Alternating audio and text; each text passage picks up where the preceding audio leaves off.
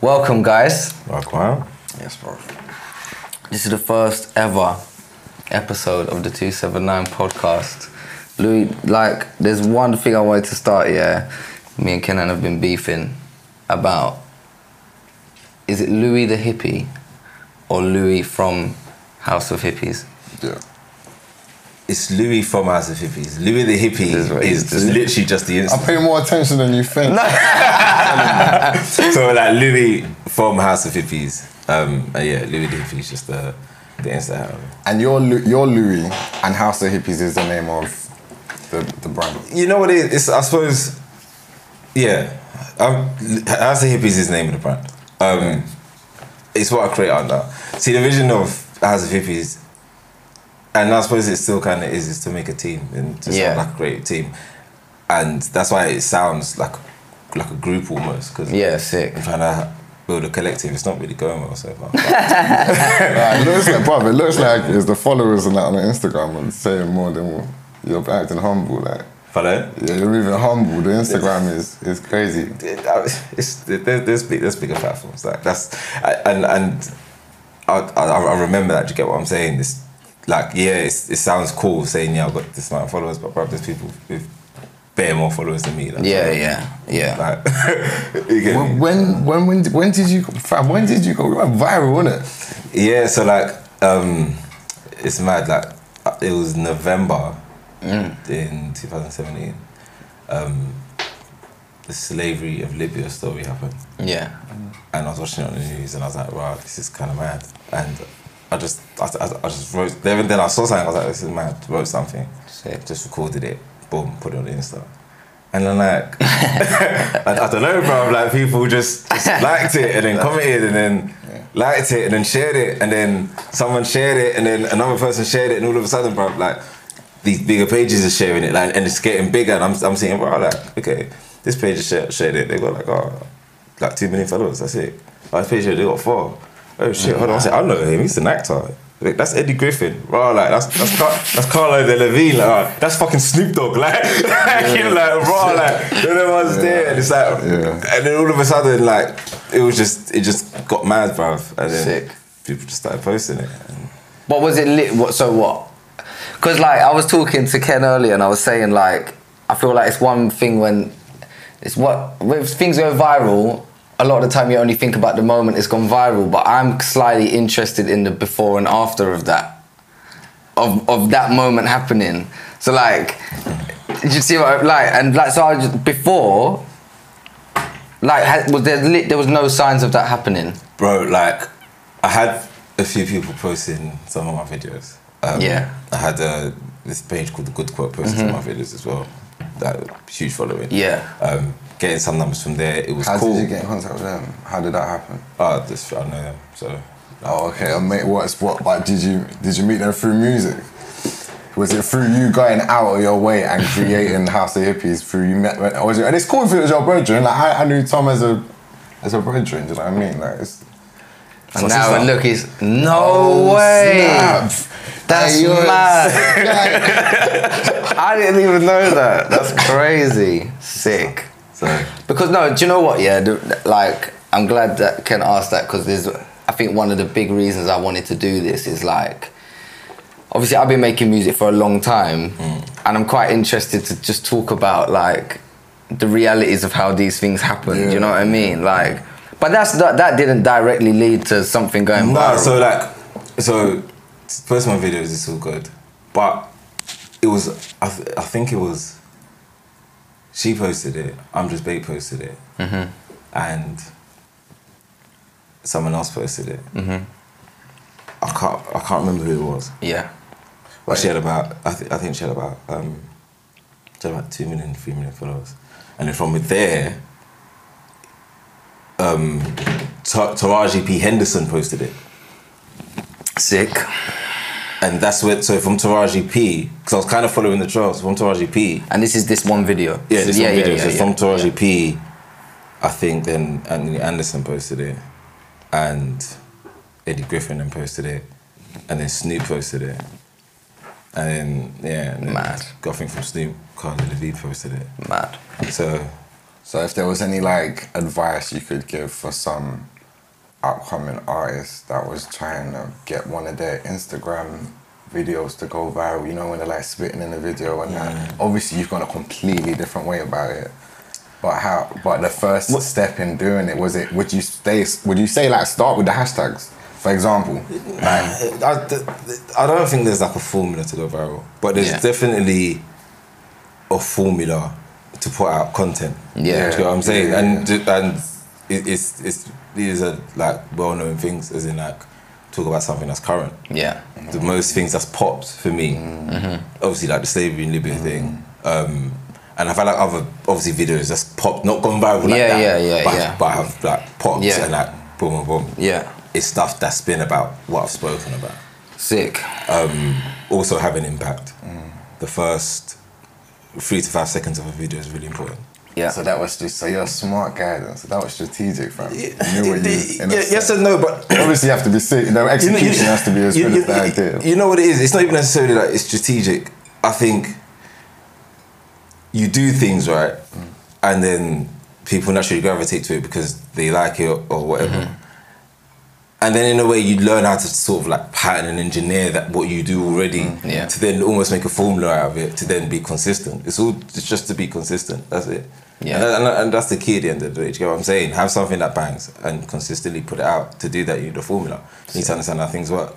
Sick. So like in the first, like I said, the first 3 to 5 seconds of a video is really important.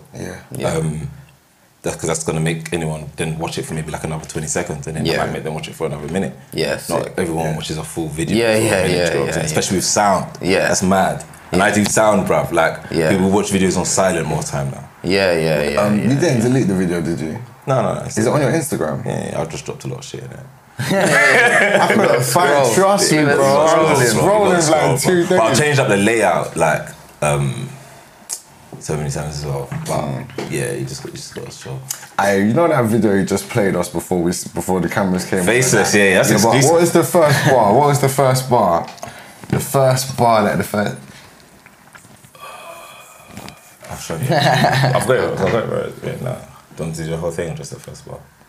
Yeah, play it. It was something about people always carry a smile, but they're faceless or something. But it was obviously a lot better than that. Let me find it. Yeah, because I'd love to know, like... Let me just play it. Yeah, alright, go. Oh. It's the reason why I don't want to play it out loud because I'm doing stuff with it. Yeah, 100%. I'll just play that. There are people who can smile every day, but be faceless. Boom. Listen, the reason why I pulled that up, is because obviously it sounds like me and Tom been talking about you a lot, but not really. This is all like a matter of 5-minute conversations talking about what you actually do. But I think to me, you're a rapper, innit? Yeah. When I listen to your shit, I appreciate that. The first line is people walk around every day smiling, but they're faceless, bro. It's a bar. Yeah. It's a rap lyric, innit?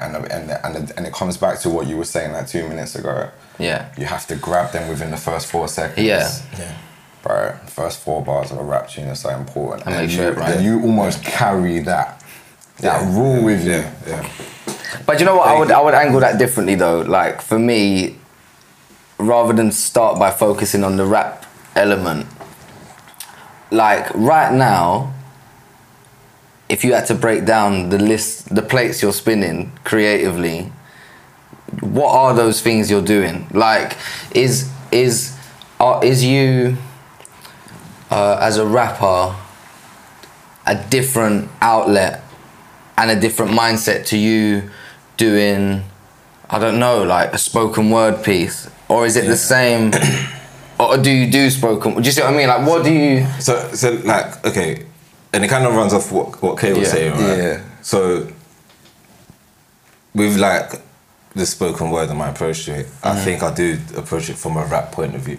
Do you get what I'm saying? Yeah, but yeah. I don't consciously think of that. Yes. I just and that's why I said when you said, "Oh, you're a rapper," and I said I appreciate that because as someone who's a rapper themselves, I hear it. Do you get what I'm saying? Because I'm a rapper, but there's people go to, "Oh, you're a spoken word artist," and it's like, that's cool, but I'm a rapper. I'm a rap. Like, do you get what I'm saying? Do you know what you said to me? Like 2012, you said to me, you said, "Fam, you don't always have to come in on the one." Remember, you was like coming on the offbeat. You was like coming on the offbeat. You was like doing like. Do you remember what I'm talking about? Do you remember? Bro, I've dropped some gems in my time.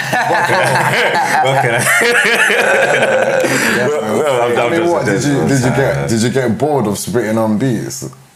Like, I love spitting on beats, bro. I could never get. Drop a beat. I got bars in it. Like, but then again, like, and then. Running back to what you were saying about the spinning plates thing, right? Yeah. It's difficult because it's easier for me to do spoken word. Yeah. Like I find doing spoken word easier than actually writing a lyric sometimes. Yeah. But at heart, I do music, bro. But is that because your head's in a different place? Like, do you see what I mean? Like, or even if it's not a mental thing, is it literally different? Like when you're writing the spoken word thing don't come with all the pressures from rap and all the things that hangs off it. The spoken yes and no in the sense where you can still write a shit spoken word, bro. Like, you get what I'm saying? You can still write something that you think is going to bang, it doesn't bang. Yeah. Like, I mean, I've shot videos where I'm like, oh, bro, this video's sick, like, people are going to love it. Sick. And like, it sounds dumb, innit? But like, and then no one's really like commenting, and I'm like, oh shit, like, rah. Yeah.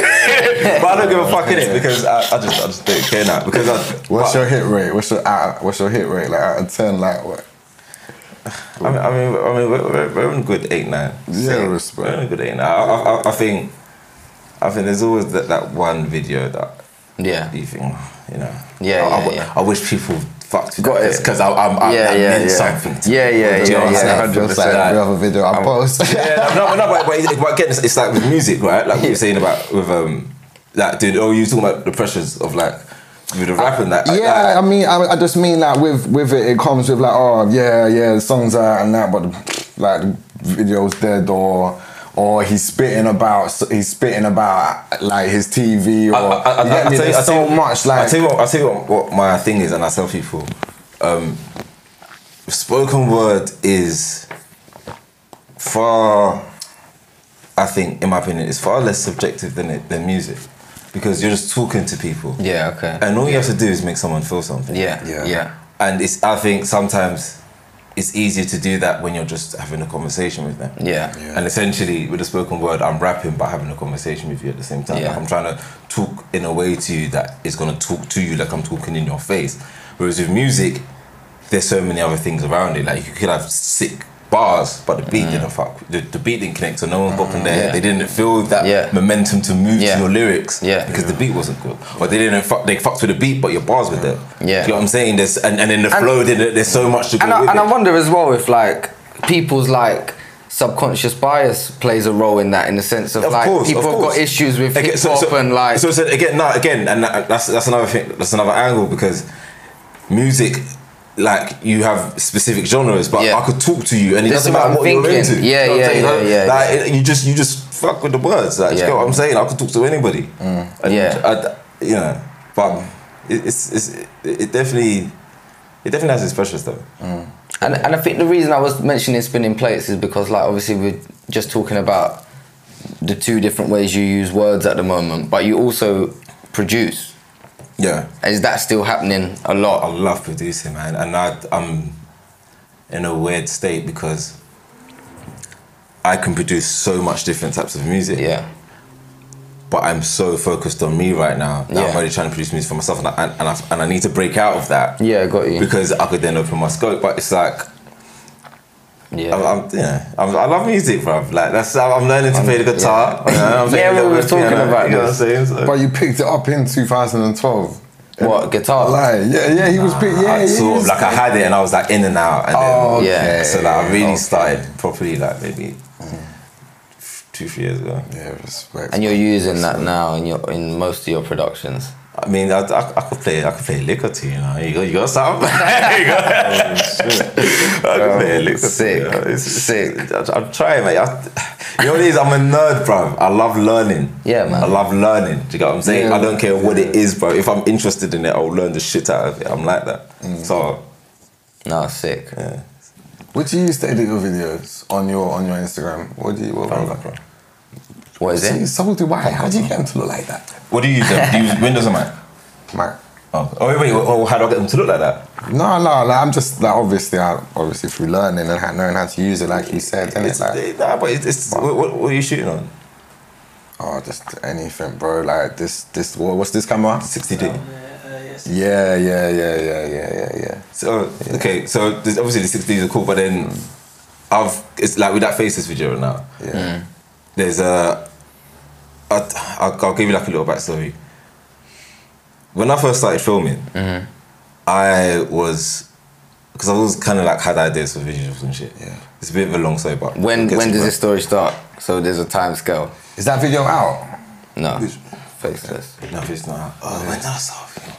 2016. Alright, cool. Cool. So I hired somebody, I hired everything, and I spent a fuckload of money. And I was like, this is long, I cannot do this every single time man. on a video. Yeah. What do I do? Yeah. So then I learned how to shoot. But then I was looking at things and I was like, I want my shit to look like that. Yeah. I don't want it to look like, I see where people like, but I want it to look like, I want it to look like this straight away. Yeah. I want to go in the game with the bags. So I was like, what are they shooting on? They're shooting on that. It costs this so much. All right, cool. How do I get that? Got investment, blah, blah, blah, boom, boom. And then, so it's about the equipment you use, like, it's about, like, the time you put into shit as well. Making sure the camera's focused. Yeah. Right. Is that a first one? Nah, it's not a thing still. It's just a fact. Like, most, like, sometimes, like, yeah, it's a little bit actually. Do you use focus speaking? Last time we did a video, we did some sick shot where I was like in the back of the car and that, foot out the window, zoot in one hand, living life, yeah. And somebody my face wasn't focused, the background was. And so when I sat down to edit my thing, when it starts with videos, my thing is, look at a video that you want, that you like the picture of, and just say, how do I get that? But like, what do they shoot on? Yeah. Actually put some time. At the minute, I'm shooting on. I personally own the C100. I got one in the car actually.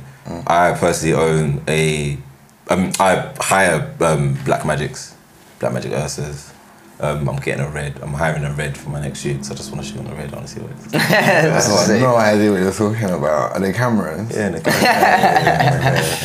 No, but I think it's a similar process. Like, it's interesting you say that because I've only ever thought about that with like songs. Do you know what I mean? Like when you're learning, when there's like a particular thing. Sometimes I've even heard like people like Paul McCartney say it. Like if you're having a day where you've got writer's block, for that day, just imitate someone. Find who you want and just see where that goes. And like, it's just, I just find it interesting hearing you say that because I do wonder whether that's just probably a good rule across the board. If you're trying to be creative and you don't really know where to begin. I don't believe in writer's block, fam. Sorry, I don't believe in it. Do you believe in writer's block? I don't believe in it now. There's something I saw recently about writer's block that said writer's block doesn't exist. Someone said it. They said writer's block doesn't exist. You just haven't found the inspiration. Yeah. As a writer, you're not blocked. You just lack inspiration. Yeah. And then so then what you're saying about mimicking things. Sometimes you need to find inspiration. You need to listen to things. Yeah. And then 100%. Grasp certain things from it. And like, you know, like, I don't do this enough. But I need to have more listening sessions where I just grab certain things from certain things and then come to a collective amazing song and make a lot of money from it. Well, simple. If you find out how to do that, Jesus Christ. I got the songs, man. This guy came up with some mad method, yeah. He had a bag, just a big bag full of loads of cut up pieces of paper, and in each piece of paper has writing on it, has a word on it. Did you ever see like it? 1,000 million pieces. There's genuinely about 3,000 bits of paper. And he just pick them out when he's writing a song. But you know them ones where you're like, nah, I don't like. Whoever one he picks out, he tries to. I've got to use it. It's something mad, like. I've got to use it. Yeah. I'll give up. I'll give up eventually. That's hard. Yeah. Still. But you know what? You're right there. Yeah, like handwrite. Like usually by like reading, just picking out words or concepts. By the time it comes back out the bag, you forgot the context of where that word came from or whatever. Yeah. And like for me, I just think for me, like, I suppose that's probably just evolved from like day one of writing, of not knowing how to do it. Because you used to highlight books as well. I still do that. Yeah. All of these books, man, they're all like, that's most time in the studio. I would say I probably spent over half of a day in the studio reading and just highlighting things, like while somebody's vibing, making music or whatever. Because and then I'm just looking for like just a line that is, I just like just a story in my head that just ignites. You know, I can't. It's so hard to like explain what happens in. Do you know what I mean? There's just a word sometimes, and then you know exactly. You can see the whole thing. It writes itself almost. Yeah, man. Like, but I just want, like, it's interesting what you say about writer's block, because I feel like I get it, but I feel like I've had writer's block. but like, how long do you go when you hit that wall? How long do you go for after that, and where do you go after that? Like for me, if I hit writer's block on something, I roll another one. I go on my phone for like 2 minutes, and I'll come up with a different rhyme scheme. Yeah. And I go from there. Do you get what I'm saying? See, I feel like I probably run away from it. I feel like I probably down tools quite quickly, and the only issue with that sometimes is half of my sessions are in Sheffield with Andy. So like where I'm going up there, staying in his house, like if it's like 1 o'clock in the afternoon and I feel like, I can just sort of feel it when it's like, it just doesn't really feel like it's gonna happen today. But I don't run away from the whole day, but I suppose it would be like relaxing in the river, and you're just sort of waiting for it to like take you. I suppose my approach to it is I try to do something slightly physical. So if I got writer's block, I just leave the house straight away. Like I'll go for a walk. I look at things. Like I don't know if you guys ever do this, but do you ever just walk slowly? Yeah, when I'm always going to see my girlfriend. No, like literally, like just you're walking, and you're just like you're literally just walking. Like if you walk down the street slowly, and observe everything, you're gonna notice things you've never seen before in your life. And you've probably walked down the street so many times. And I think sometimes doing that 100% kind of gives me inspiration, because it slows your mind down. 100%. When you have a writer's block sometimes.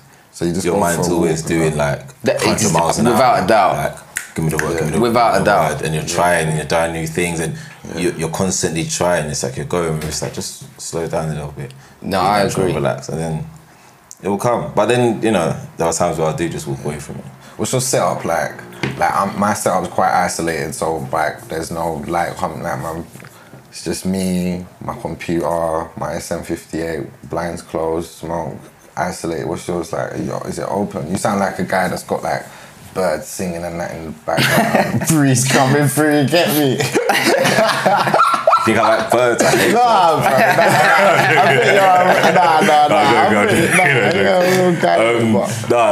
birds. To be fair, my setup is in a like I have a corner in the living room. Mad. You know what I'm saying? But in a sense where the way I've set up my house, it's that section's like that and this section's like that. And then when I'm setting up, I'll have like, you know, monitor there, keyboard there, have the guitar there. Be like, right, let's make it number one. Sick. Yeah. Made about none. Sick. Yeah. But and you know, it just vibes. Using got UAD Apollo 22, which is amazing. Sick. And I've really been heavy on like getting quality, man. Do you know what I'm saying? Yeah. Things. So I've invested in that.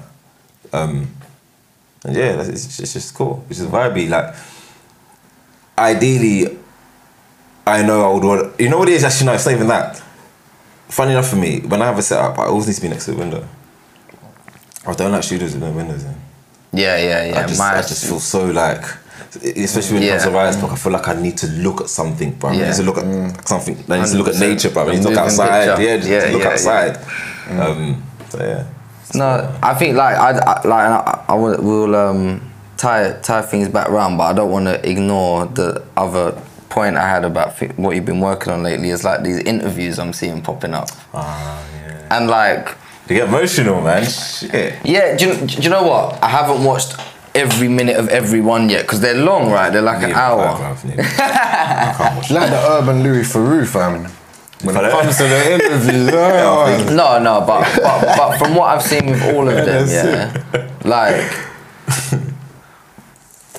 like you're covering some amazing. Well, I don't know whether they're topics or stories, or I don't know what the word for it is, but like, where has that come from, and does that come under the same umbrella as your music explorations, or is that separate?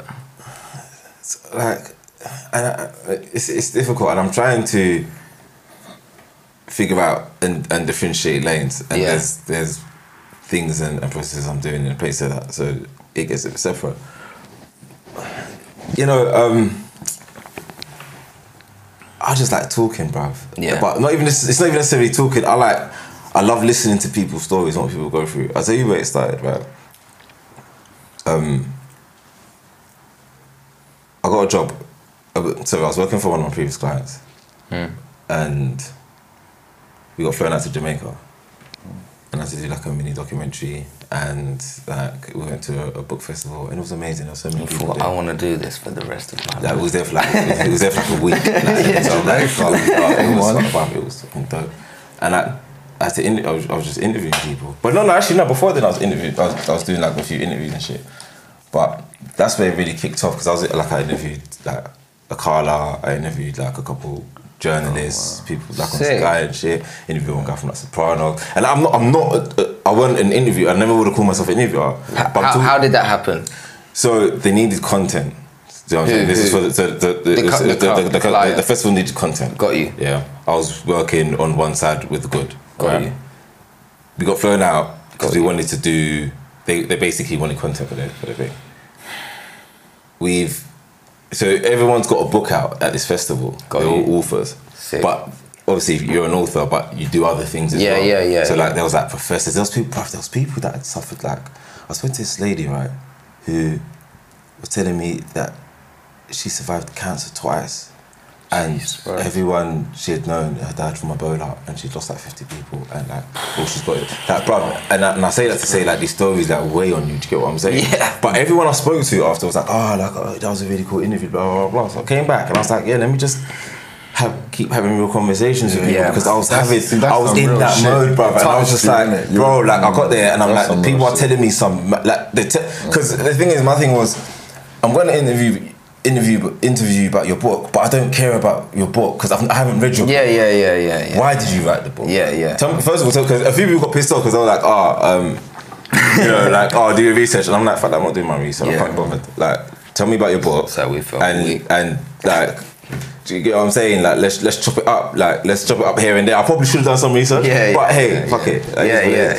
No. You know what I'm saying? Like, 100%. So, as I'm talking to them, I'm genuinely getting to know them. Yeah. I in that moment when I'm talking to somebody, bro, I care. Do you get what I'm saying? Like, I get what you're talking about, I care, and I'm going with you. Like, if you're here, I'm here. If you're there, I'm there. Like, I'm feeling it, and I don't know what it was, but I was on a plane back from Jamaica, and I was just thinking about what I'm doing, and I was like, I want to do this as well.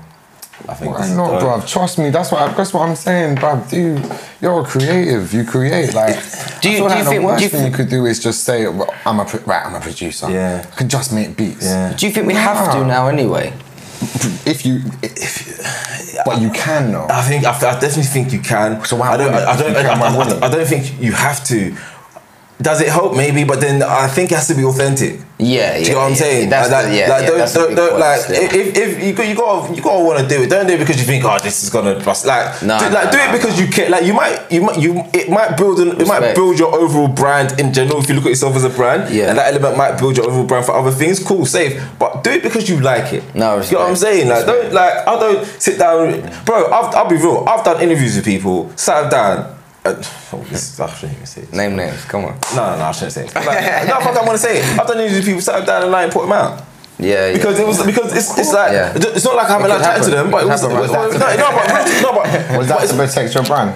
No, it wasn't to protect my brand. It was like I'm trying to talk to you here. Yeah. And I could sense when people are putting up masks and guards and shit. I don't like, and I'm like, you know what this is, and it's like them ones when they come and they're like, yeah, I'm coming here for I'm helping you. No, it's not even that. No, it's not even that. But it's like sometimes people go in there and they want to bust their own thing, and I'm like, and you sense that straight away. Like, I'm like, oh my days, why is it every time I'm asking you a question, you're steering it back here? Like, I get that from like the first 3 questions, and then I just tap out. Yeah. I hear I'm here to, we're here to like now, bro. Like, we're here to chop up. That's why I said earlier, like, there's nothing. Ask me anything. We're here to chop it up, bro. Yeah. Sick. So, no, I love that, man. And that's why I just like talking to people. But I don't talk a lot. I'm more of a listener. How come you don't wear jewelry anymore, fam? Like, you know, you used to rock on chains and. I don't really remember that about. I never think that about you. You used to wear. You sound like an ex-girlfriend. No. I don't know. Is it a spiritual thing? Is it like a? I suppose with me and jewelry and just like designers and shit. It's not like it's a spiritual thing, but I just don't feel like I need that. Yeah. Don't get me wrong. I love a decent watch. Yeah. Sick. Nice watch, bang, cool. But like, it's not even like a case of like I can't imagine going to a jeweler and spending X amount of money on jewelry. No, I hear that. I just can't imagine doing it. Maybe when I get to a certain point in life, I might want to do that. But I'll tell you one thing, right? And it's not even to put myself like in some like, it's not like that. But like, my goal in life essentially is to make a lot of money just to give it away. Yeah. And you know, that's what I'm on, bro. I'm not really on anything else. Sick, man. At least you get like, isn't that what everyone's fucking? Yeah, like that's we're all fucking. Just make sure we stay friends. Yeah, bro. Hit me up. You need a couple racks. I'll give it to you. That's I don't know why I got that. No, respect, man. Like, another thing I wanted to ask you is like, looking at. Do you know what I think? Like, not even needing to look that far into it, just your content seems to like, I can't find a better word than ooze, like a motivational kind of, but not in a buy my self-help book for $9.99. It's not like it comes across like not only genuine but like. Yeah, I feel like you're going sincere. through what you're talking about. Yeah, definitely. Yeah, no, but that's... No, but it's important that it comes back to the principles of rap, innit? If you don't believe the rapper... No, but maybe you're right. Get me, that's maybe that is where the resonance is coming from. But have you always had that kind of outlook? No. Well, when did it happen? You know, like, I'll tell you what happened, right? I was in college once. Yeah. And before I used to do like some naughty stuff. Been involved in a bit of stuff, right? So I was in college. We'll get to that. Yeah, I don't mind talking about it. I was in college and I got suspended for a fight, and I was suspended for quite a long time. And when I came back to uni, I was like, alright, cool, fuck it, I don't really care. When I got back to college, I was like, cool, fuck it, I don't really care. My friend was like, you should come uni with me. But when I got suspended, I'd missed the deadline for UCAS, so I was like, well, I'm not going to uni. Like, I'm not, that's all dead. Yeah. He's like, bro, come uni, like, trust me, like, you should come. I know we'll get into this more, but I got stabbed. the second time in my head, and my guy was like, Swear down. bro, yeah, like this guy. I got said the first time I was saying, second time I was saying. My guy was like, bro, like, come out, you should just come out the ends and go uni, like, it'll be a mad thing. Like, just come, you and I will just do music, just get at the ends, shut it down. Where is he from, fam? Dagenham. Okay. So, shut it down. I was like, bro, I can't do it, because I got suspended. I've missed the UCAS deadline, plus no uni's going to fucking have me. He was like, here's the email address of the person I've been talking to. Holler at her. Man. Long story short, I got into uni by sending emails to the person. Jeez. Going to uni changed my life. Fun. Changed I didn't know that happened, Changed you know. everything about me, bro. Everything about me. Imagine getting stabbed and still having a face like that. Oh, Wow, bro. Can I show you guys something? The only reason why I have it is because I was talking about this recently and I have to show something. You know about get out of nank, are you? You're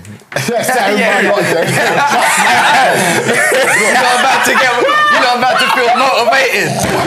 Get up. Gary V from the street. Yeah, Let me show you something. Oh, yeah, that's funny, man. Wow. Are you ready? Nice, man.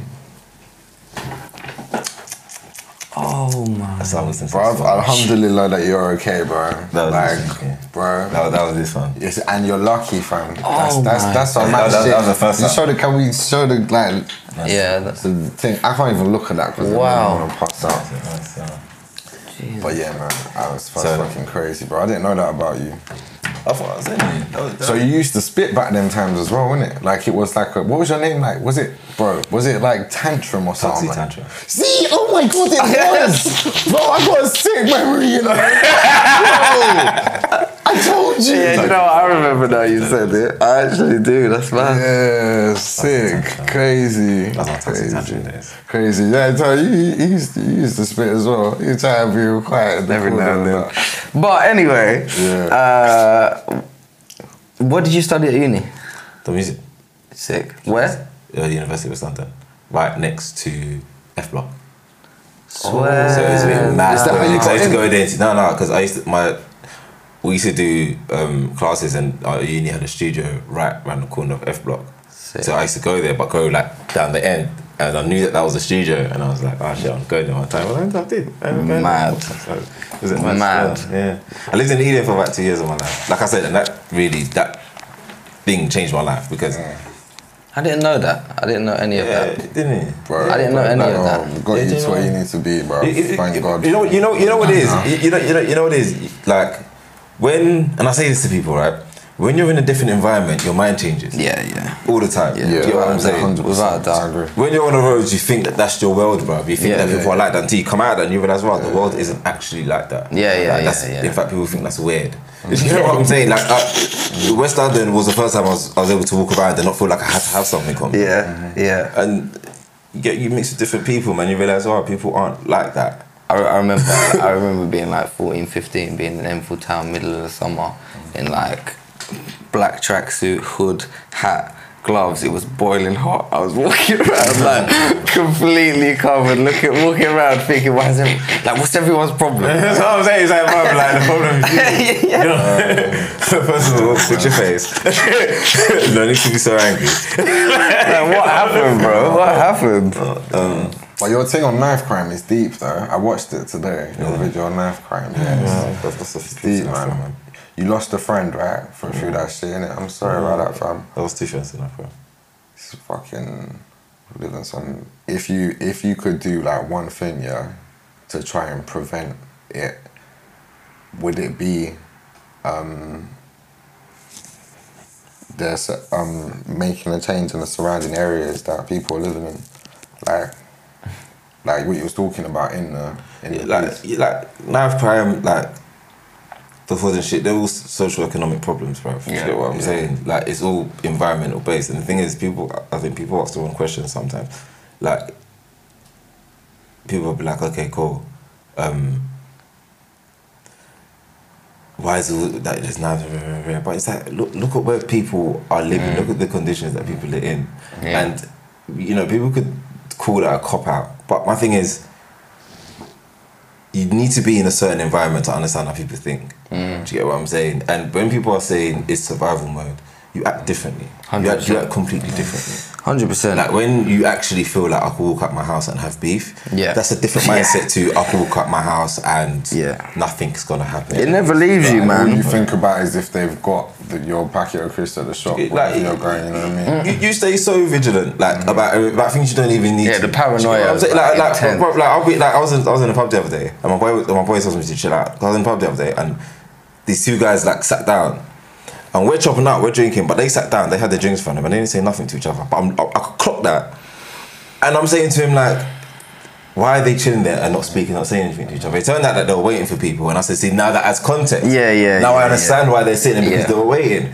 And he was like, why do you feel like that? I was like, bro, like, I've been in those environments where those people in the corner are going to shank me. You know what I'm saying? Like, forgive me for being slightly sensitive. Like, it's happened on multiple times, but it's happened on the game. Like, enough times. Yeah, like, you know what I'm saying? You just go, it's environment, man. It messes up your mind. Yeah, it is mad, boy. And I feel like, for me, it's funny, like, when you're saying about, like, the socio-economics issues of it, it's like, people who... There's two sides of it for me. For one, if anyone was ever listening to this and they was going through that, I would still say to them, like, you've got the bad side of the deal here, but you got to fight to get your way out, find your way out of that. Yeah. But I say that to say, people who don't understand it or have never been through anything similar, I don't know how you could ever explain it to them or get them to understand, because it just feels like, and I feel like Enfield's really interesting place to live because of that, because there's just such a mix of people and people living, like, you go, like, there's big houses, there's estates, there's everything in between. Yeah. I just think there's a way of life that is completely invisible. It's like a divide. I heard that there's a divide. And it's difficult. I don't know if there's a magic phrase to say to people. Everyone has a journey, and sometimes that journey has to be engineered by certain things, like, I don't know, activities, classes, or whatever. I'm not sure, but everyone has their own journey, or everyone has that spark, bro, that says, I'm gonna make a change now. And it's just, sometimes you just have to find what that thing is, find 100%. What it is that makes that person get out of bed every single morning. 100%. That. And I think we are in fortunate positions, myself included, that I have something that gets me out of bed every single morning. You have an outlet. Yeah, I have an outlet. Activities, classes, just like you're saying, bro. It's mad, Activity classes, but instead it's how many fucking William Hills can we fit on this strip? You get me? Yeah. It's ridiculous, bro. On Enfield, on the high street, on Hartford Road, bro, there's about 15 fucking betting shops. Yeah, when I went to, what's that? Next to Wimpole Street and that, Oxford, all them places, When I went down them ways, no betting shops anywhere. Of course not. Because people of a certain... It's a high, people got money out there. People out there, generally speaking, people out there with money don't feel like they have to gamble. But for me, it's deeper. It's not even gambling. It's like, what happens when a guy loses his last tenner in the betting shop and he's drunk off of 5-6 Magnums? And then you've got a man on the corner with like 4 chains on, couple rocks in their pocket, with money in their pocket. Yeah. And a knife isn't different to like a gun, innit? Like, some people think it's difficult to get a gun. I'm not saying whether it isn't. But it's a lot easier to get a fucking knife out of a drawer. So my point is, these betting shops influence like negative behaviour and shit. Do you know what I'm saying? But you know, there's a wider problem. It's not just the betting shops, it's the environment that allows the betting shops to be there. Yeah. Do you get what I'm saying? So like, the fact that the betting shop can exist in this environment, for example, and attract that means like, how comes it can exist in this environment but not that one? Do you know what I'm saying? How comes like there's 2-3 betting shops that it works in this area? But you know, it's deeper, man. Like, I don't know how deep we want to get into this topic, but like, I think it stems back, bro. But I just think it's an effect of capitalism. Well, I was just, I mean, I do want to make sure, like, we bring it back round, because I still got a lot I want to talk to you about, but I do think, even just on the example of gambling or betting shops or whatever, it is, if you ever stop to think about it, is like actually mind-blowing what won't be prevented for the sake of money. Do you know what I mean? It's such a swear down. Swear down. What was it like in terms of like, was there a variety to the customers? Yeah, there's the. There was a variety to the customers. But you know what it is, you realise about being in the bookies, but there's some people that go there because they got fuck else to do for the day. Yeah. Do you know what I'm saying? And they're chilling and they're cool and sometimes just like a chat. There's people out there who gamble and they're cool with gambling, and there's people out there who have problems with it. Yeah. There's people out there that, you know, I had to knock someone out maybe, you know. Not proud of it, but it happened, you know. I took the CCTV home. That was it. But it's I don't know, man, it's interesting. It's deep, especially when you know people that have like issues with gambling. Yeah. You know what I'm saying? Fucking it's just yeah, like, bro. wow, this is big. Yeah, it's 100%. disgusting when you watch it, bro. When you see a man throw away his life, like, to try and get a peach instead of a fucking £5 note on a little game, like, it's really sad. Like, my dad threw away, like, so much through just the addiction of it. The thrill, bro. I don't, like you say, if you don't know it, you can't relate. Yeah, like, yeah. both of you are dads and that. Yeah. I couldn't tell you what it feels like to care about a daughter. I don't have one. Yeah. You get me? But when you see it, it still makes you feel sick, like. Listen, I've got loads more I want to talk about, but I think it's probably a good time to like have a break, maybe top up on some tea or whatever, and then just are you still? Mine's not finished, but it's definitely mine's drained. Has you finished yours? Mine is drained. But yeah, so maybe let's just take a breather there, and then we'll come back. Yeah, cool.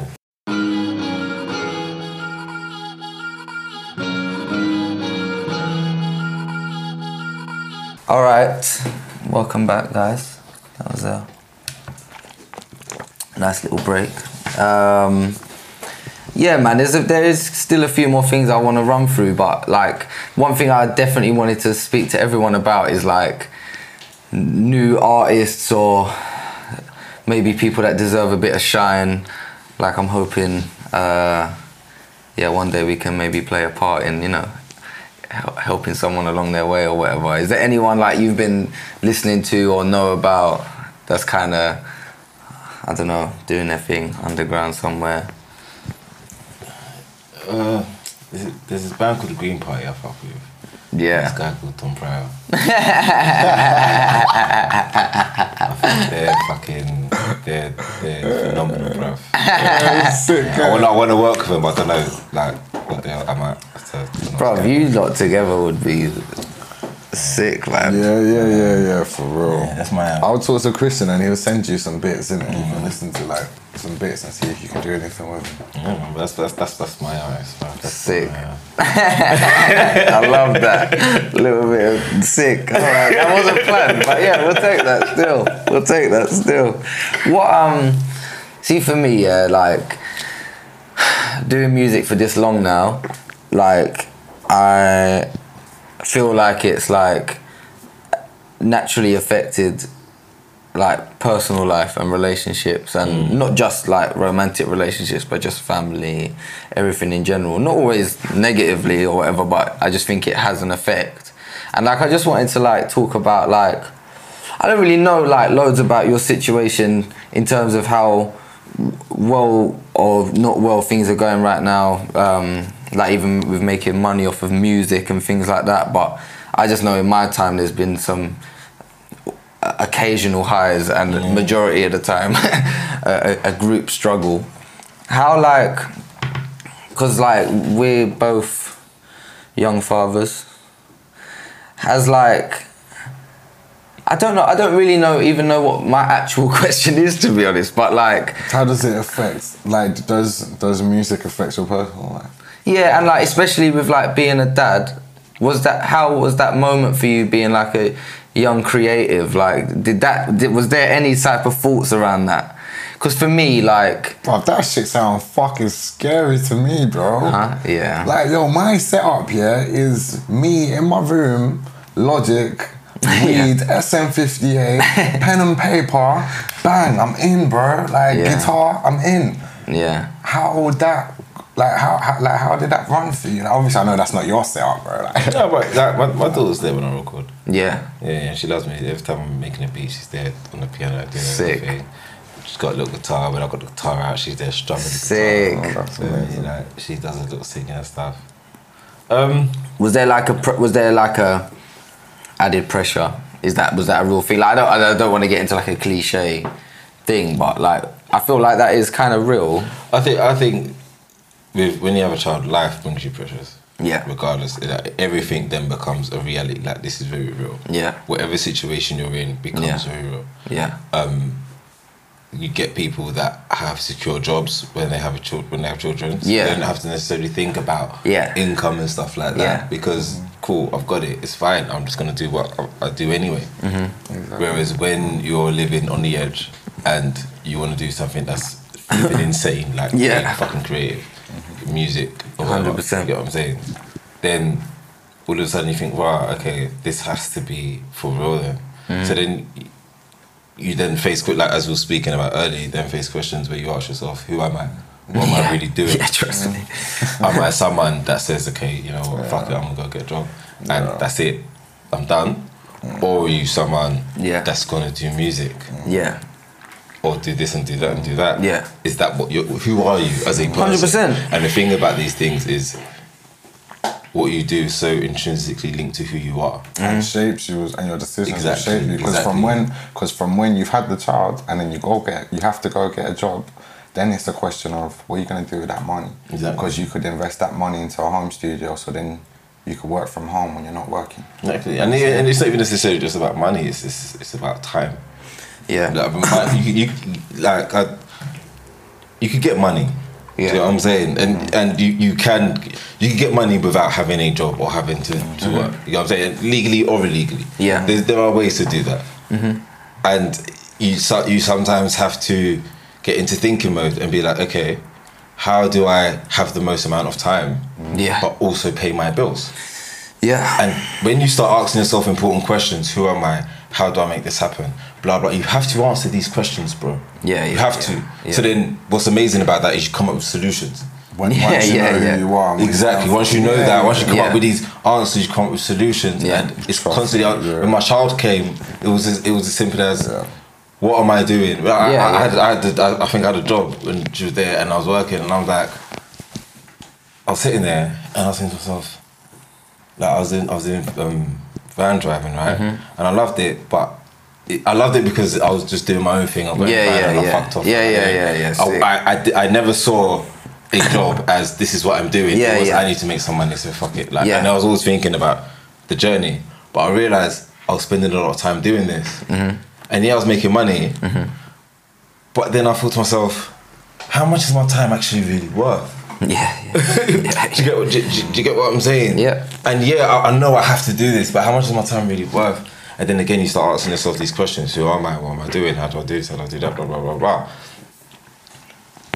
And I just said, fuck it. This is what I'm gonna do. This is who I am, bro. Like this is what I do, and I just went into it. And with the answers, the questions that you ask, you come up with solutions. Like I said.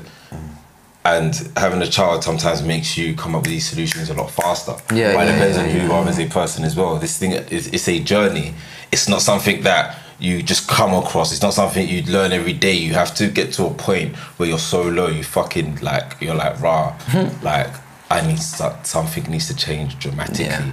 Dramatic. Something needs to change now. And when you're at that point, you either beat yourself up. It's mad. Or you ask yourself fucking questions. It's mad. It's mad. And you keep trying to find the answers. It's as simple as that, bro. Because like I think I've always told myself, like I mean I was like really young when I had my daughter. Do you know what I mean? I was like a week into being 17 when she was born. And like so I don't really feel like I properly woke up for a little while, do you know what I mean? Because you're just so young, it's hard to process it all. But I think I've always told myself, like, I want to show her you can have a life that you enjoy, and if you find a passion. I kind of feel like I'm comfortable with the life that I'm living. I would want to encourage her to chase that as well. But I never know if I'm just like full of so much guilt that I'm just lying to myself. Guilt from a place of like we get by, do you know what I mean? We get by, and like time-wise, I'm with her a lot, and like I've got no problems there. But just in terms of like financially, I like to think like I'm a reasonably smart person, and if I put my eggs into a different basket, maybe our lives could be a lot more comfortable. She doesn't really see any of the stress or the worry of like, what are we gonna do next? It's not really like that, but I just find it interesting, the role that's played in my music. I said to my barber today, I'm confident I will be making music until it looks awkward. Do you know what I mean? Like, I like to think that's gonna be forever, but I feel like having a child is probably the only thing that can really make you question. If you have a child before it's like happened, you're reasonably comfortable or whatever. It's the only thing that can make you question, like, am I doing this for the right reasons? Am I passionate, or am I selfish? Are those important questions though? Yeah, I think I don't know. Do you think those are important questions? Or you don't know if they're important questions? I think they need answers. Yeah. I think they need answers, and I feel like that's why I've asked them to myself. Yeah. I feel like I've got the answers to most of them, and I'm still doing it. Do you know what I mean? And I've never really thought about quitting.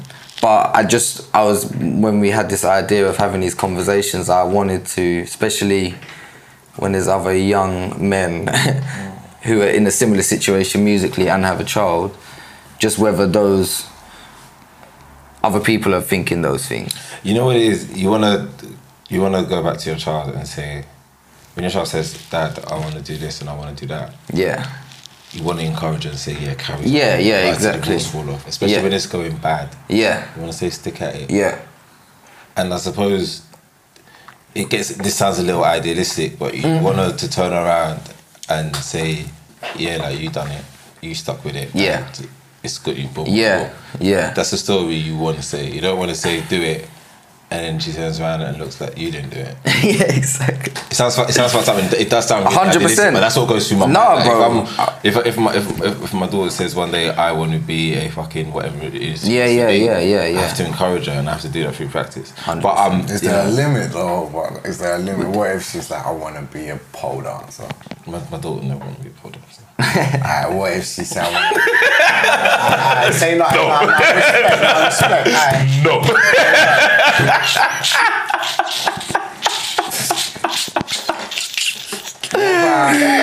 What about this is a real question. What about on the flip end of it? What about if she wanted to be like frontline army things, like out there, strapped? And she wants to do it with a gun. I can't stop her, bro. I'll be like, you got the Baptiste gene in you, ain't you? Yeah. No, but what can I say? Military 20%. My thing would be this, right? What sort of person says to somebody, I don't think you should do that? Yeah. I know that's what you want to do. Like, not like that. Obviously, not because obviously you're pregnant. I've been hearing that. We've been hearing that whole life, fam. Yeah, and I said insecurity. Yeah, and I said, fuck that.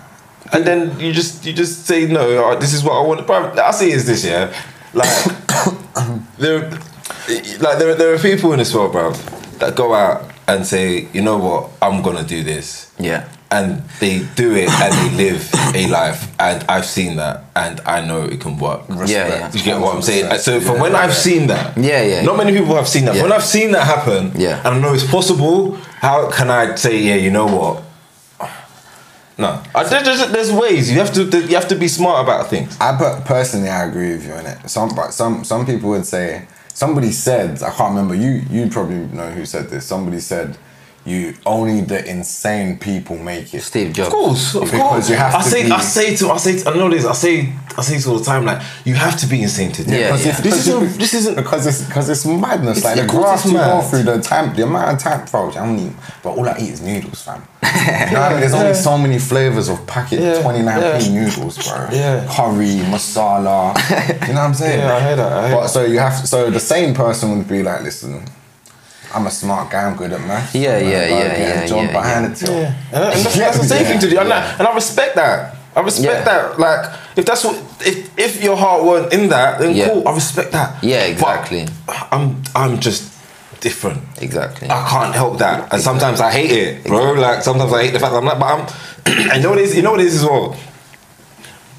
And you've had this, and I know you probably get more of this, but like, and I know you've had this as well. I know what winning feels like, bro. Yeah. The feeling of winning. Yes, I know what winning feels like. I know what happens when the feeling of, bro. I felt like today I've had a fucking banging day, bro. I was driving and I felt amazing, but I acknowledge that because I know what feeling shit looks like, bro. Yeah, exactly. You know what I'm saying? That's the I know what feeling shit looks like. But that's what I'm saying. From when I know what winning feels like, it's an addiction, bro. I can't not have that all the time. 100%. And I'll chase that all the time. And when I chase it, sometimes I don't get it, and then I feel shit. But then when I do get it, bro, it's like an orgasm. Yeah, bro. Stretch out that feeling. You know what I'm saying? And you can't do nothing about it. Or it could last a split second.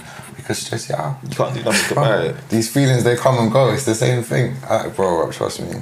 I feel like, I know that sounded a little bit intense. I'm just...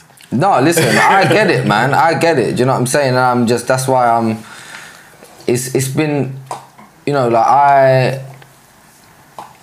don't know what, like, I'd be interested to know, like, what your family setup was like. Like, do you grow up with both your mum and dad? Just my mum. Just your mum? And my brother. Sick. Yeah. Sick. How was that? Just one brother? Yeah. Well, I've got a few brothers and sisters, Yeah. but I grew up with just one brother. Okay. Do you know that they say 1 out of 3 children will have their dad in the household, and 1, 2, 3. There you go. It's mad. Only 1 out of 3. 1 out of 3 will have the father in the household in Britain. Google it, bruv. That sounds crazy. It's not crazy when you're looking at it. Yeah. Well. Wow. Yeah. What was it like? What was life like in your house growing up? You know what it is? My mom's Caribbean, right? So she was born in Dominica. She came over here when she was 7, and she took a lot of that with her. Even though now, like, my mom's got this thing where she could go Caribbean and then go like really well spoken English like that. She did that. And I think that's probably how I was brought up. Mm-hmm. You know what I'm saying? Caribbean, and then I'm British. Hard food and bangers on mash. Yeah, real talk, bro. Like, it was legit. I could have hard food on Monday and bangers on mash on Tuesday. It was like that. You know what I'm saying? My mum still grew up in over, so it was cool. I think I had, you know, you have challenges the same like everyone else does, bro. Like, living in that sort of environment. Yeah. Do you know what I'm saying? Especially like your brother's a little bit naughty. Yeah. Like, he went to jail a bit young. Yeah. I went to jail at 15. Your younger brother older than you or younger? He's older than me. So he's always older than me. So like, we're old enough, but like there's still like a gap.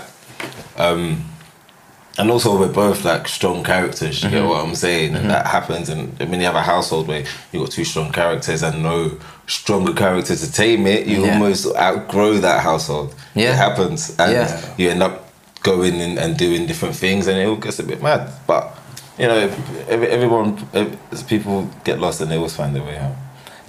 Was they always supportive of your music? My mum was, my mum and my brother, yeah. No, you know what's so funny actually? My mum, at first, didn't want me to do grime. I was doing grime, I was spitting, and I used to record in my room, and my mum hated it. So I had to get home from, certain times I had to get home from school, quickly record a track before my mum got home from work. Certain times she'd get home and just hear me spitting, and she'd be like, walking in the room, and I'm like, oh shit. Yeah. And I'm like, I got to stop. But she couldn't stop the wave, man. I was like, Mum, I'm wavy. Like, what do you do? Like, they love me, man.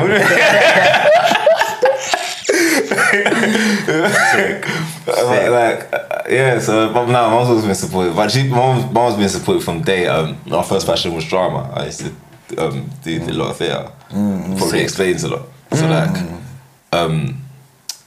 my mum never missed a show, bruv, and that I swear down that touches me. Like, my mum made a thing; she'll never miss one of my shows.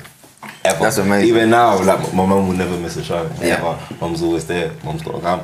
So she's always been supportive. My brother always comes to my shows as well. What's she like as a grandparent? Oh, bro, she's amazing. My daughter loves it. My daughter loves that. Granny, my daughter loves it. But she's my daughter isn't her first grandchild. She has 2 prior relatives. My brother's older. So my oldest niece is 12. So she's been a grandparent. My brother's got 2, and another one on the way. So Mad. But yeah, man, it's cool, man. It's sick. Like I feel like that seeing your child with your parent is just a mad.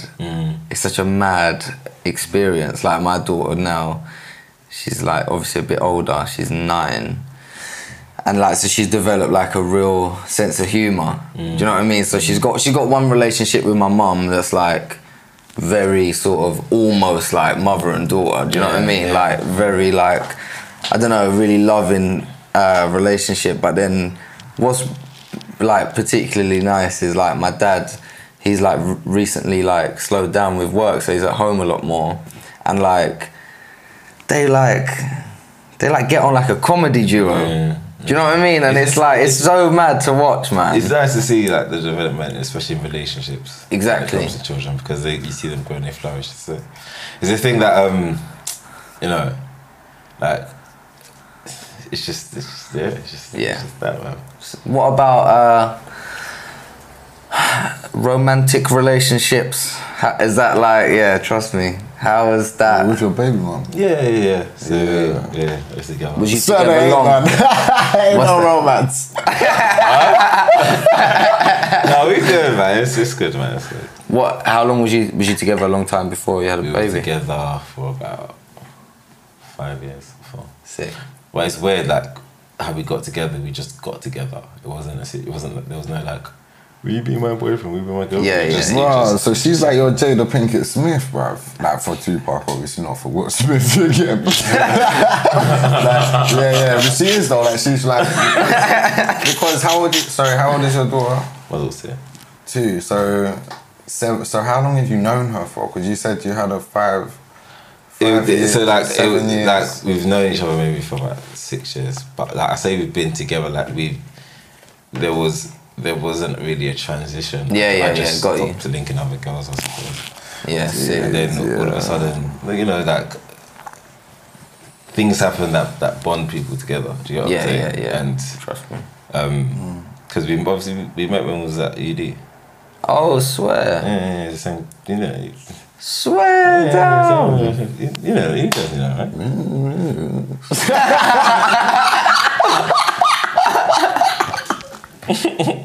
No, fam, I don't remember her now. No, I didn't. I don't even know what she looks like for you to tell me. Like, you don't. I remember. I remember you having a girl there, yeah, a couple times. What are you saying a couple times? Same girl was there. Oh, she only came once. Let's not put a timeline on anything. Let's somebody know lines. Yeah, Tom wanted this one table. But What? Since this skeletons, I might as well pay up everyone. No, it's funny. No, you know what it is? We look back at that moment and we laugh. Like it's cool. What about like? Has she always just been? I suppose you was making music then once you met, so that was just. And that's my thing. I'm kind of like, it's a little bit selfish. My thing is, you met me like this. Yeah. No. I think that's real though. No, I'm saying like what?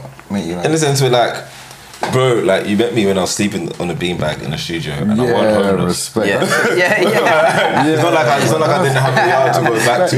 Like I had a house which was lovely. There was heating and food. That's probably why she wanted you. That's probably why she. Fam, imagine, has been stabbed in the head. He's a smart guy, knows how to talk, hard worker, lives in a studio. You drive at the same time. Stay up to the profile now.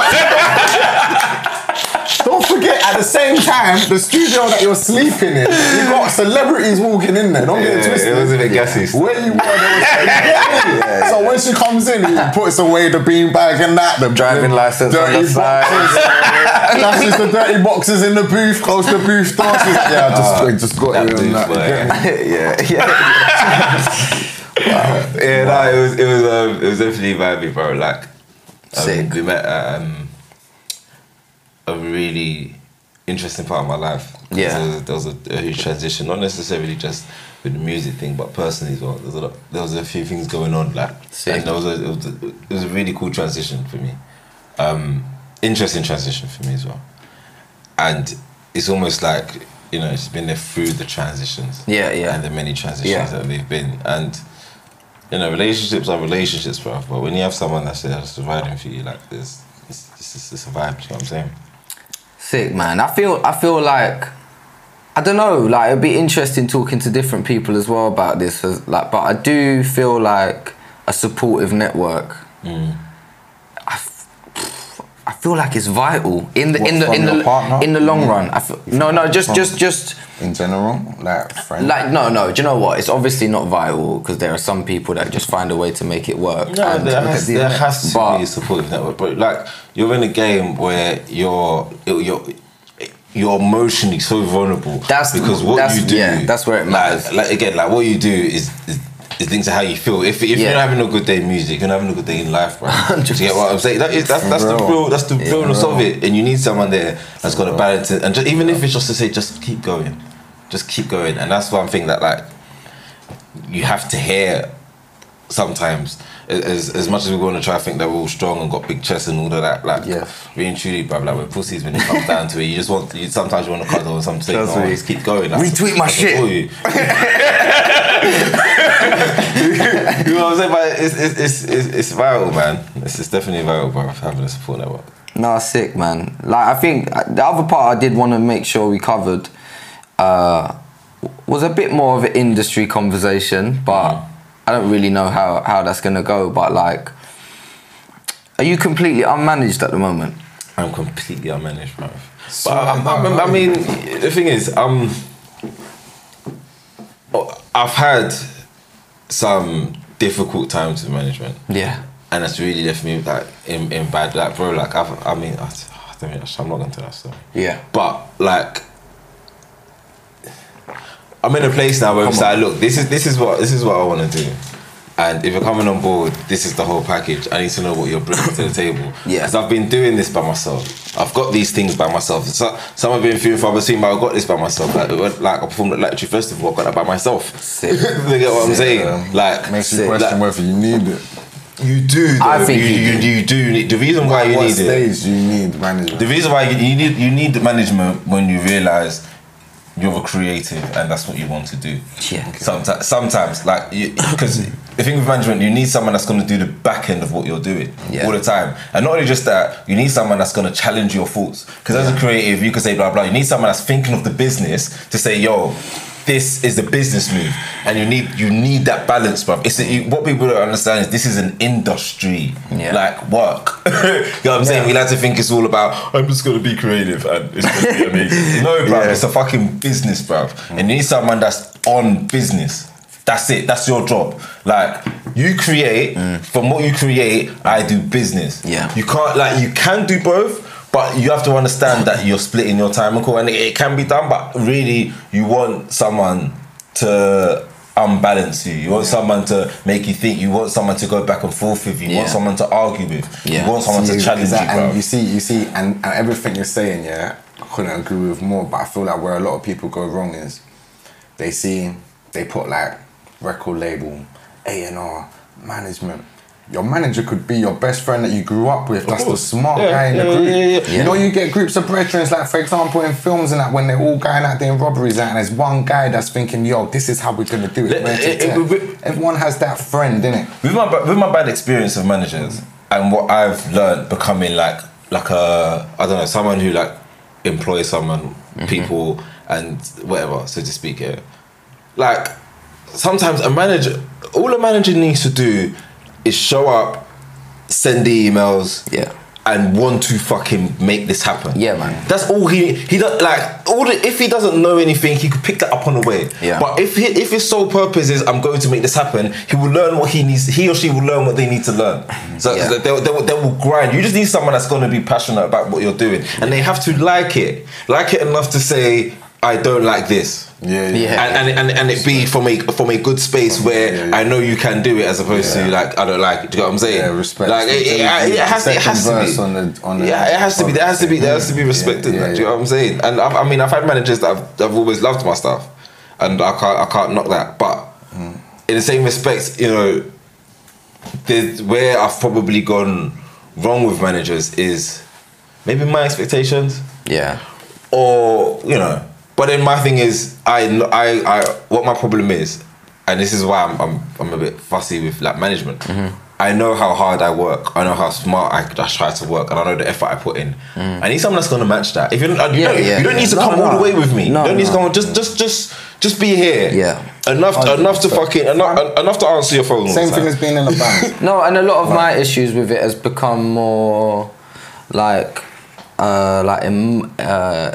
it's not emotional, but what I mean by that is it feels like respect levels are important. Do you know what I mean? Because what a lot of the things that you've both been talking about, like my experience, like first I've had lots of management.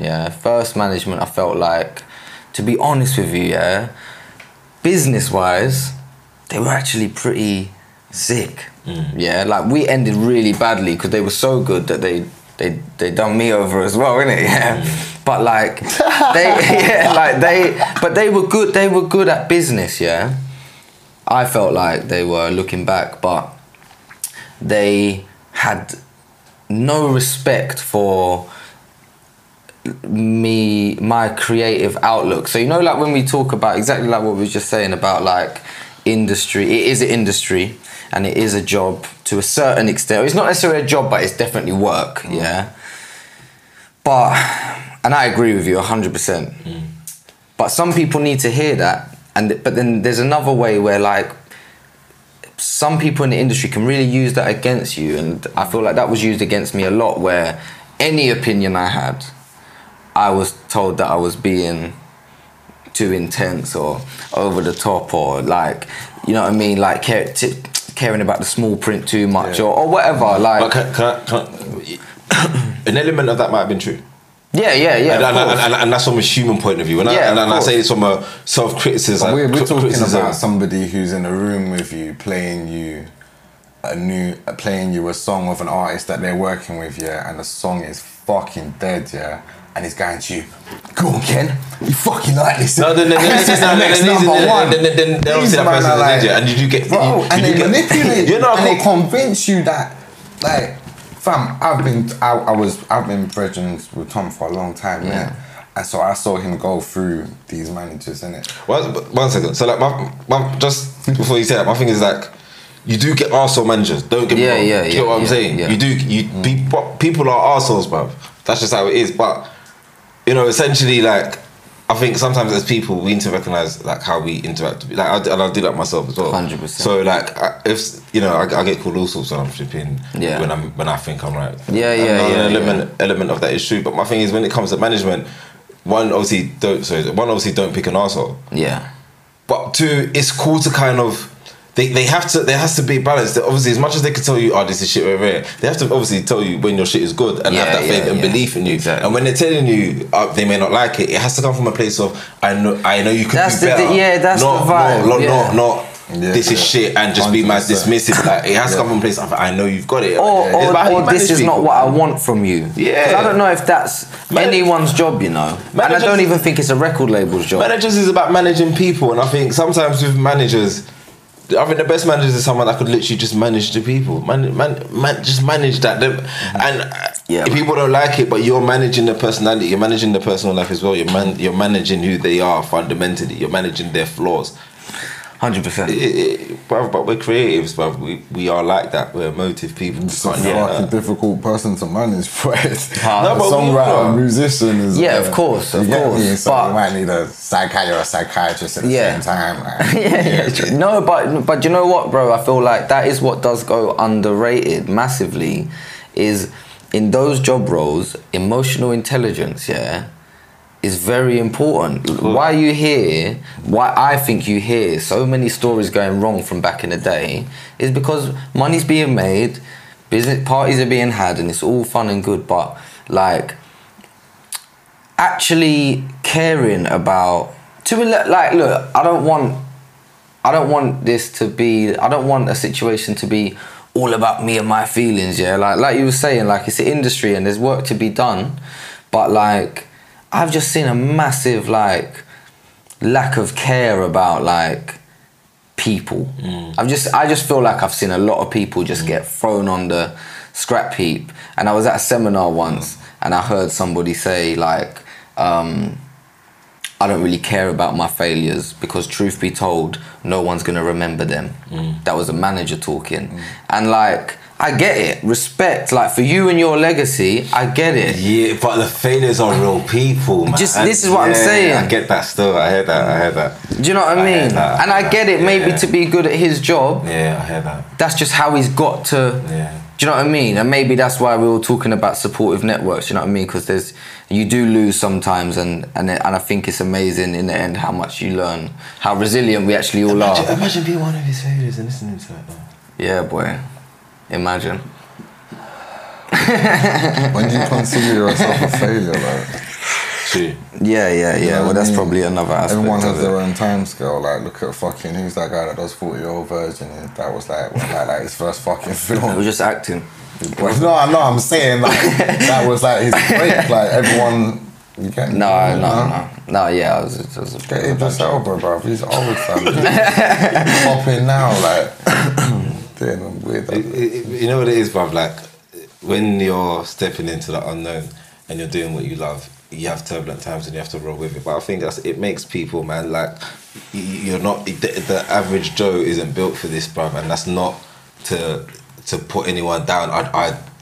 It's just, that's sane. Yeah. I was having a conversation with someone who said like they love the fact that they know that the money's coming in every single month. Yeah, they don't have that worry of having to chase it. And I'm like, I hear that, but for me, that worry almost is what makes me live.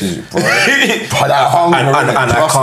can't help that. Like I love the fact that I have to get up and I have to do something because I have the whole day to make something happen. I just love the fact that I start a day with a clean page sometimes, and I could draw whatever I draw in it, and whatever book I write then builds a fucking story of this is what happened. Yeah. Do you get what I'm saying?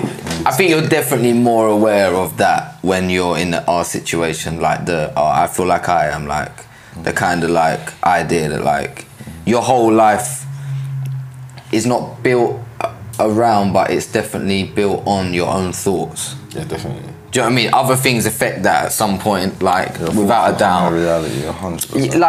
Like it's not as simple as that. Like I know that is like when I hear your thoughts become your reality, I hear that, but thinking you're a millionaire in your bedroom every day is not going to get you there. Other things play a part. About how to get there. You have to apply yourself. That's the thing. Do you know what I mean? Do you know what I mean? This has been the first year ever in my life that I've always just eaten whatever I wanted, and I've just been a skinny guy, This was the first year that I started feeling a bit of something when I had my seatbelt on and things like that, and I was like, wow, I'm gonna actually go to the gym now and actually like I've got to start. Or just eat better. Yeah, right. Maybe I didn't think about that. Oh shit, it's probably just as expensive. Crazy. But like the reason I say that is I just think like it's little moments like that when you realise like decisions you're making are actually having an effect. And when you can't see them, you get on with it. It's easier to ignore them. Do you know what I mean? Whereas like in our situation, you know, like there was a time a few years ago I had a really amazing team of people around me, do you know what I mean? And now being in this position where it's like, I think when I came out of my deal, what I realised is if I stop releasing music now, then that's the end. Yeah.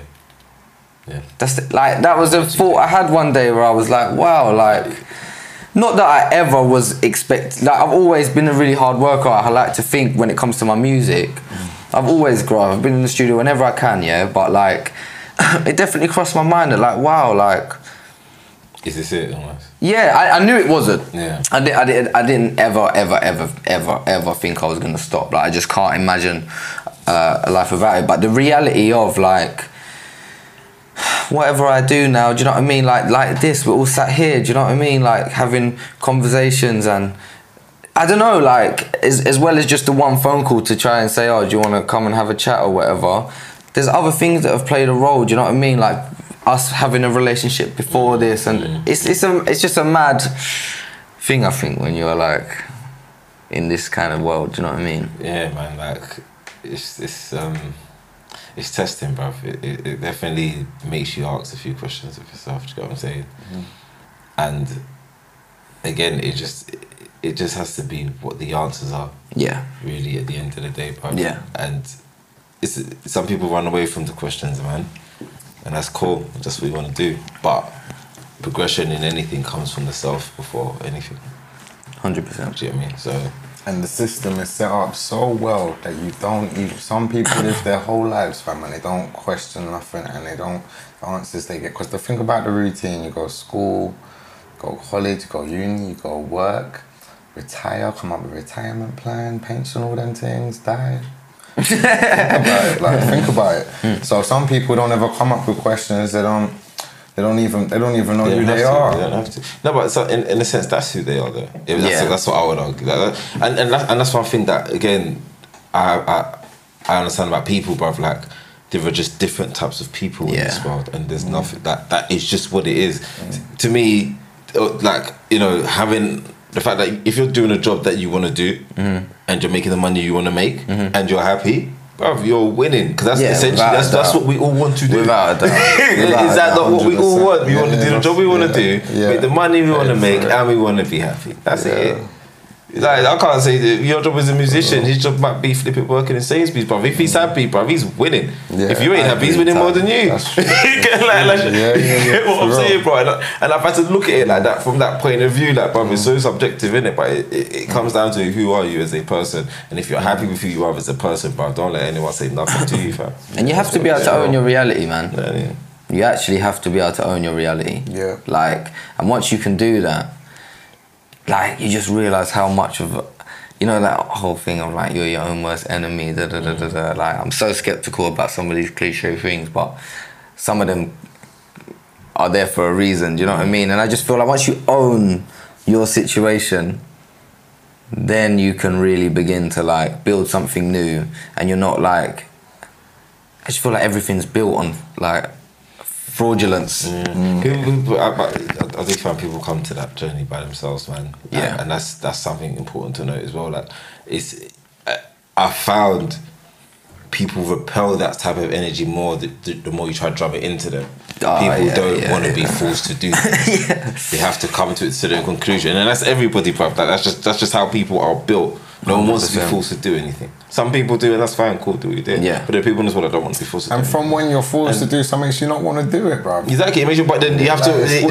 what the situation is, and I was having this conversation earlier, it's how do you lead someone to the lake as opposed to drag them to it? You know what I'm saying? How do they not even lead them to it? How do you make them want to go to the lake? And sometimes it's just about a change of tack. Sometimes it's about finding that spark in them. Sometimes they don't go to the lake, and that's just how it is, bruv. And sometimes your lake's different to their lake. You get what I'm saying? There's different edges. But my thing is, I'm talking about lakes. My thing is like,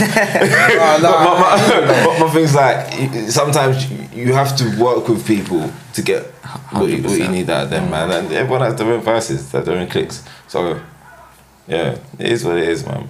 Well, I think we're nearly coming to an end now, but I've enjoyed this, man. Same, man. Listen, I'm truly grateful that you come down and like chatted with us, man. Like I said to you outside, man, like, I weirdly know when we met or whatever, it's like late 2012. It's been a long time, and like I feel like we've all been through a lot in those times. You know what I mean? And it's sick, man. Like, I knew we'd have a lot to talk about, and I do just want to make sure, like, I like get in there. Like, where are you actually trying to go with this? Like, have you got short-term, long-term goals? You know what it is? I am a creative, and as a creative, my purpose is to get my message across. And I suppose my end goal is my message being out there, whatever that message is, and whatever the outlet is. I think, I don't know, not even like, you know, I just want my work to be out there. Yeah. Do you know what I'm saying? And it's getting out there, and it's all good. So there's still a lot of work to do, but essentially that's about it, man. Like, I just want to, I just feel like I've got a lot of shit to say sometimes. Yeah, man. And it'd be cool if people heard. You're definitely saying a lot still on Instagram and that. Yeah, and the Insta is Louis the Hippie. Louis the Hippie. Do you build up content, or do you just do them and put them out? Or do you have like artillery? So like, it depends what I'm doing. Like, if it's for like my own shit, like if it's just like camera to my phone, then I just set up the camera, boom, back it out, that's done. With the Faces campaign, obviously I directed it. I hired a camera guy, but I shot half of it, he shot half of it, but I was more directing it. So I don't really like directing and shooting. Like I've done it and I can do it, but I'd rather not. Anyway, but more time I shoot my own stuff, but I don't want my own shit. I did it. No man, listen, I got a lot of time for what you're doing, man. Because you post a lot of the lyrics underneath sometimes as well, right? Sometimes it's fucking long.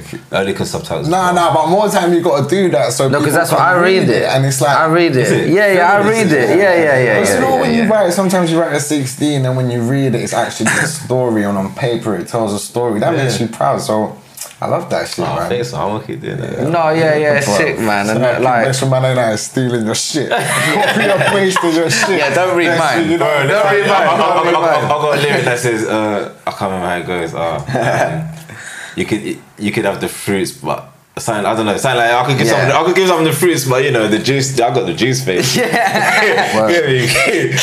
fruits are there, but I got the juice, man. No, man, sick, man. Listen, like I know you will naturally, man, but keep doing what you're doing, bro. Because it's been amazing to see it come along, like, and I know that you've always been super passionate about all of this, and like, it's been like, it was really like amazing when I plugged back into what you was doing, like a couple could have been years, but I think it was months, and like all of a sudden like there was this real, you could just see this real identity and people plugging into it, and like I know how long you was working for that, and I know, you know, there's lots more to do, lots more to do, but like I've always respected like the sincerity in what you're doing, and I know you put a lot of effort into it, man, so like thank you for doing this, bro. No worries, man. And down, maybe next time. Do you know Hussein Manawar? Manawar. I know him. Yeah, I know. That's your guy, isn't it? Yeah. Because I'd love to get you back on maybe one day with him and like speak more specifically about like lyricism and the messages in what you're doing. Bring him down. Oh, because he did that like like spoken word poem thing. Yeah, he just done that links it's advert like, with Anthony Joshua. My name is Hussein and I'm not a terrorist. Nice to meet you. I remember it. I don't care too much, but maybe he did that as well. Oh, yeah. He's done some films. I'd love to get you both on and like go more in depth into like specifically like the messages in what you're both doing and like. But yeah, man, listen, thank you so much, bro. And next time, get a clap in the studio. Lovely.